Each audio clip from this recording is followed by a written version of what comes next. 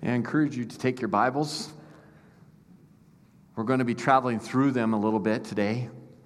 And in your bulletin, there is a place for you to make notes. And if you wish to, please do that. I would encourage you to do that.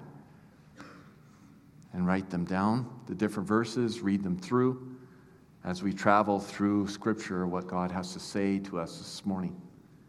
May I really encourage you, Haley, you did a great job. Thank you for that. May I really encourage you to come in January. Why are we saying it so early? We want you all to be there. Everybody is welcome. And come and participate with us. This morning, I want you to imagine a world without Jesus. Just think about that. Imagine a world without Jesus. There would be no hope. Imagine a world without Jesus. There would be no forgiveness, only bitterness. Imagine a world without Jesus. There'd be no boundaries, no freedom, no hope plus no forgiveness equals no peace. Imagine a world without Jesus. There is no peace. During this time of the year, our world focuses heavily upon the marketing and what Christmas is to them. And during this time of the year, there's so many people and so many of us that are daunted with the busyness of season. I mean, there's shopping to do, there's parties to go to, there's banquets to attend, which we had a good one on Saturday. There's sleigh rides to happen. There's so much that keeps us running and running and running. Moreover, in the midst of this time, a time which is supposed to bring us such happiness and joy and peace, statistics show that people are far more lonely and unhappy during the Christmas season, more than any other time of the year. Why is that? I believe it relates directly to those who seek joy and their peace in the wrong place.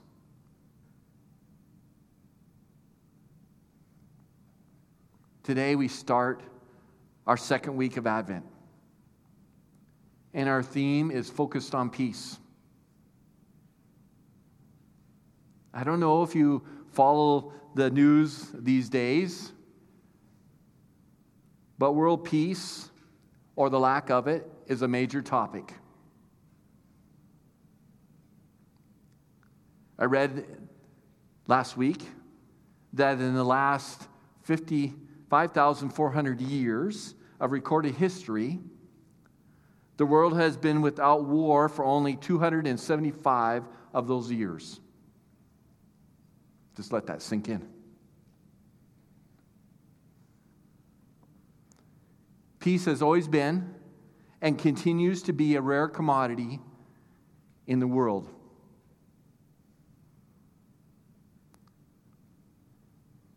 Our personal worlds are not necessarily models of peace either. The breakdown of the family exposes that most families have little or no peace, as the divorce rate climbs to over 60%. Children are becoming more and more disconnected from their parents. The rise of self-medication through alcohol and painkillers and other drugs destroys relationships. and makes dealings with issues virtually impossible. Peace is hard to find.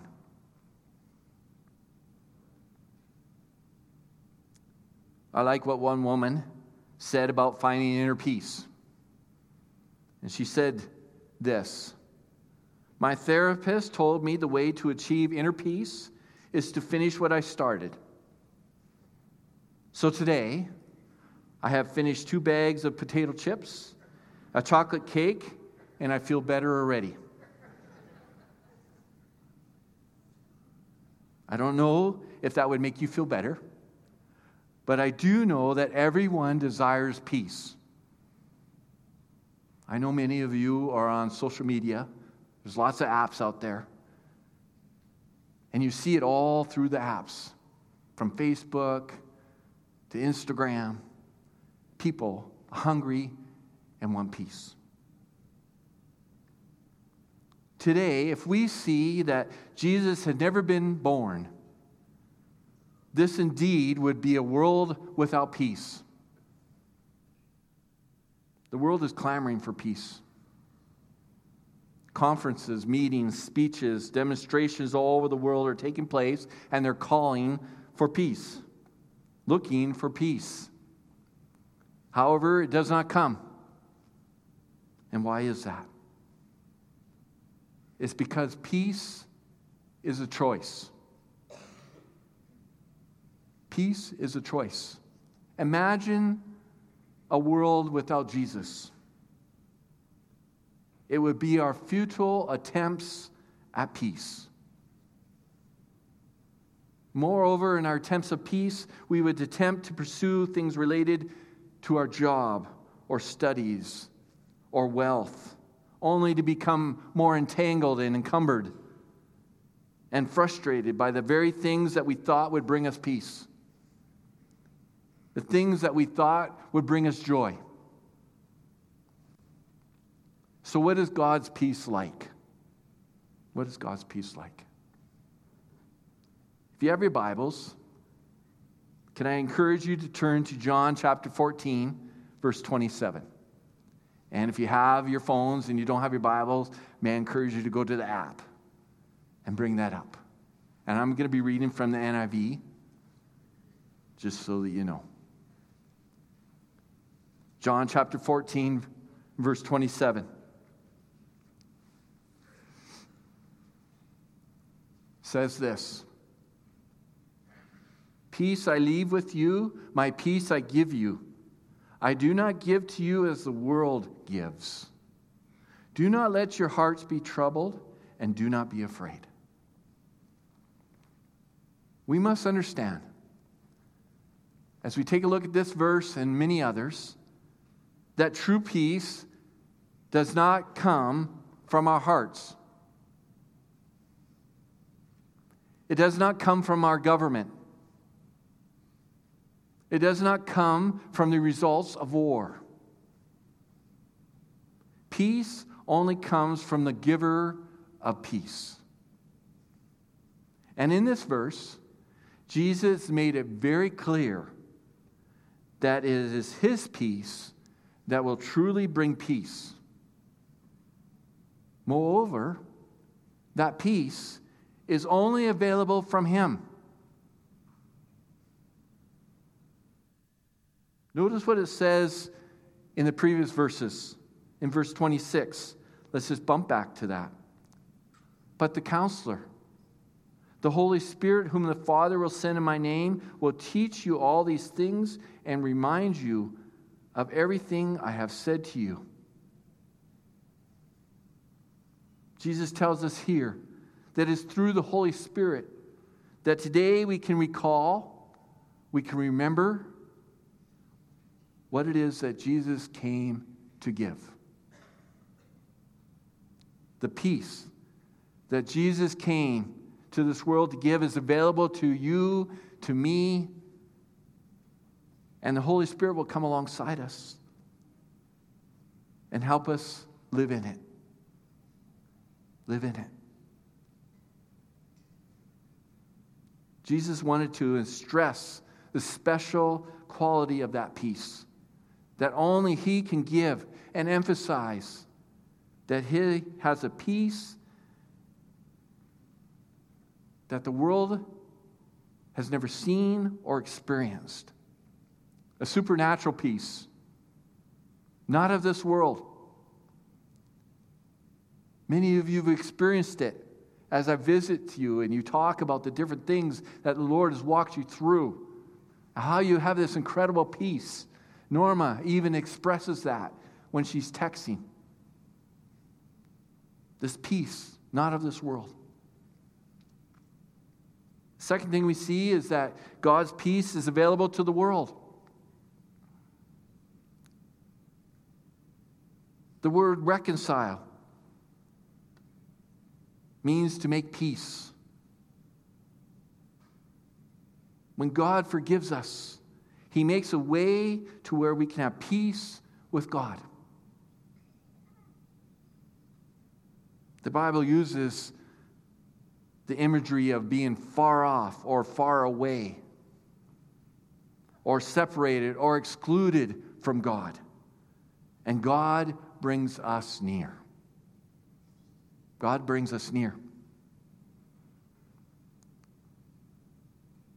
I want you to notice that in two vivid passages of Scripture that describe how we were once far away, and God brought us to Him, near to Him, through peace and forgiveness. So turn with me, if you will, to Colossians. Colossians chapter 1. Colossians chapter 1.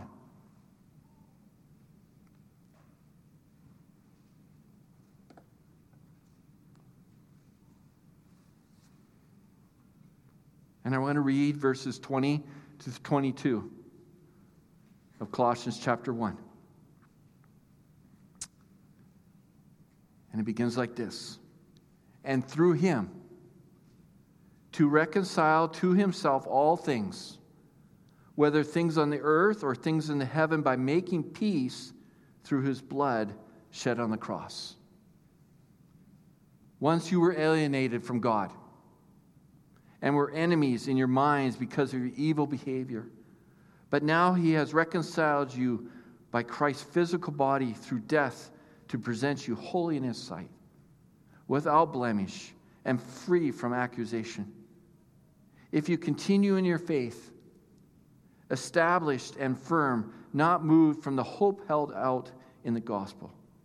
This is the gospel that you heard and that has been proclaimed to every creature under heaven, and from which I, Paul, become a servant.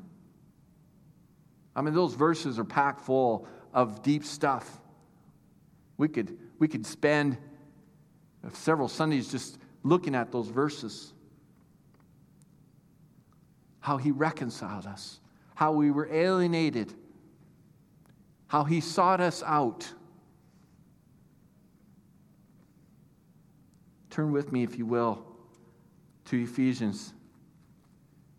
Ephesians chapter 2. Ephesians chapter 2, and we're going to be looking at verses 12 through 15.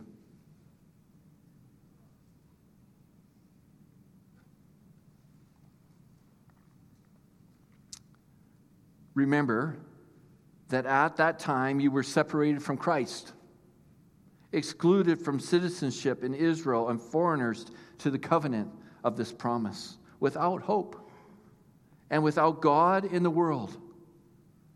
But now in Christ Jesus, who once were far away have been brought near through the blood of Christ. For He Himself is our peace,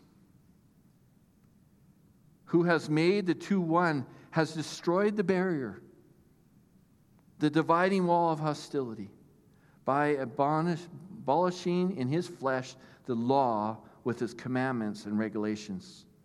His purpose was to create in Himself one new man out of the two, thus making peace. These verses say that the Jews or Gentiles, for us, God longs to have peace and intimacy with everyone who asks for forgiveness from Him. He longs for that. That's why He sent His Son.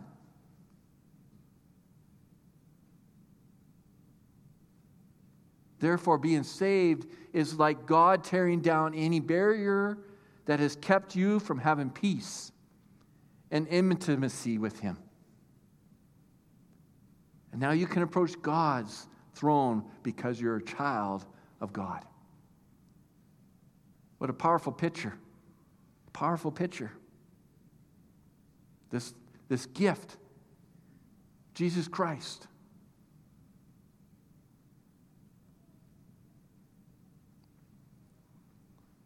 Stay in Ephesians chapter 2. Let's look at the following verses, 16 through 18. And in this one body, to reconcile both of them to God through the cross, by which He put to death their hostility. He came and preached peace to all who were far away, and peace to those who were near.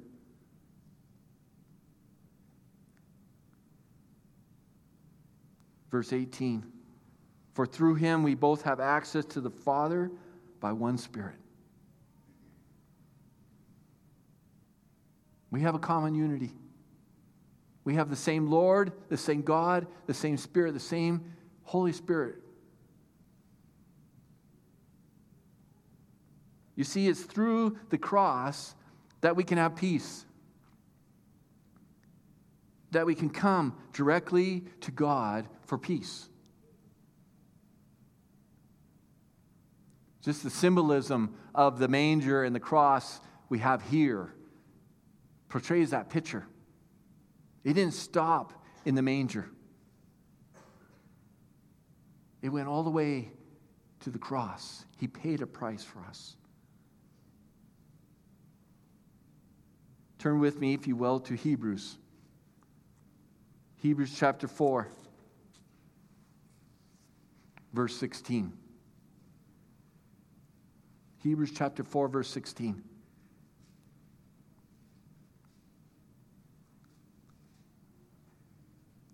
It says this, let us then approach the throne of grace with confidence, so that we may receive mercy and find grace to help us in our time of need.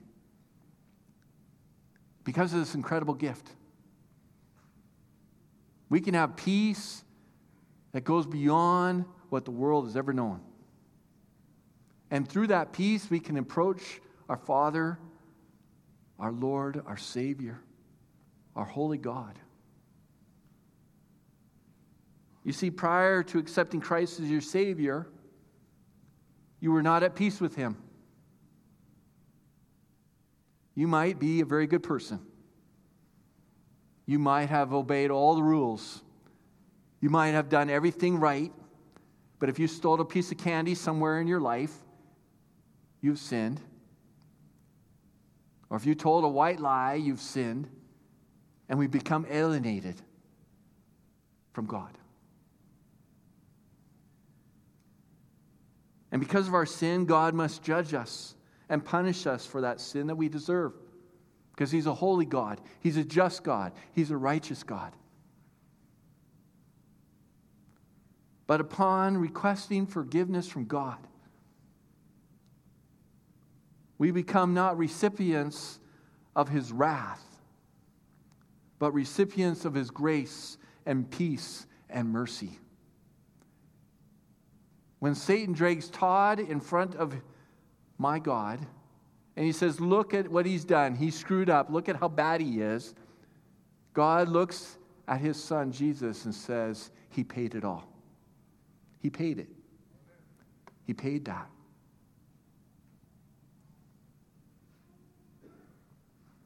God's peace can change the world.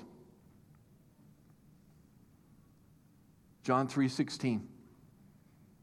For God so loved the world that He gave His only begotten Son, that who should ever believe in Him should not perish, but have eternal life, everlasting life. If you have your Bibles, you want to go there. Look at that verse. Let that sink in. Whoever believes in him should not perish, but have eternal life.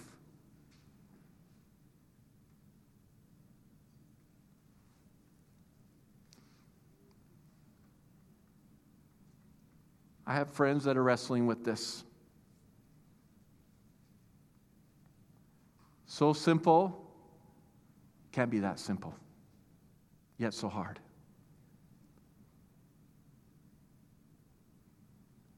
God will allow you to make that change.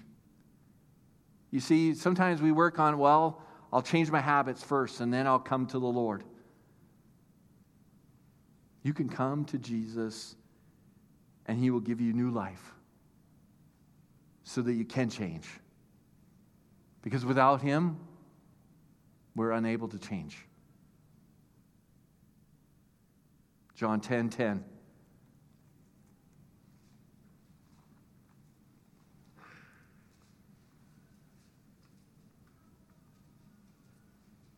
John 10:10. The thief comes only to steal and kill and destroy. That thief is Satan and his legions. And they're real. They're not make-believe. But listen to what he says. I have come that they may have life and have it to the full. The peace that comes from Christ, from the cross of Christ, is peace that can change us. That can take us from where we are to where we should be. Not in our power, but in his power. Not I, but Christ. It's a choice that we make. We've all seen the movie about Scrooge. This time of the year, it comes out in lots of different versions. And as we watch it, we saw Scrooge look at his dark future. The future that involved no joy, no peace, no hope, and he had a choice to make. He could choose to continue the path that he was on, or he could choose to change. We are faced with this choice. We have friends, we have family, we have relatives, acquaintance that need Jesus Christ in their life. Christ came to give us life and to give it to us in abundance, but we need to choose to accept that life. We must see and understand that Jesus is the one who gives us life. Not things, not monies, not career. Jesus, through his love and sacrifice, gives us peace. Through the Holy Spirit, he gives us joy. Through his example of forgiveness, he takes away our bitterness. Through his atonement for sins, for our sins, he brings us near to him. Jesus covers us in his love. He forgives us our sins. He cleanses us from our unrighteousness. And through his cross, through his birth in Bethlehem, because he came as a little baby, Jesus saves. So think about this. Imagine a world without Jesus. Imagine that. There would be no hope. It would be full of bitterness. There would be no peace.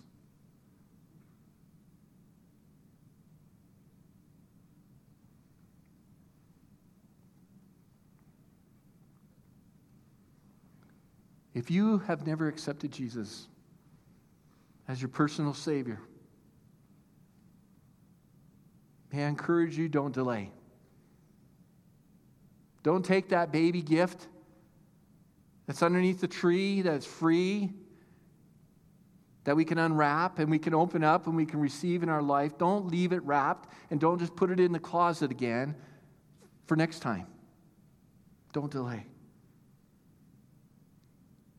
And if you would like to receive Jesus Christ, I would encourage you to come up this morning as we close off our song.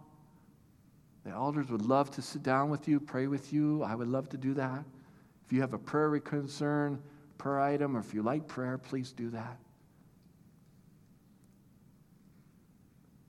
Let me close with this prayer.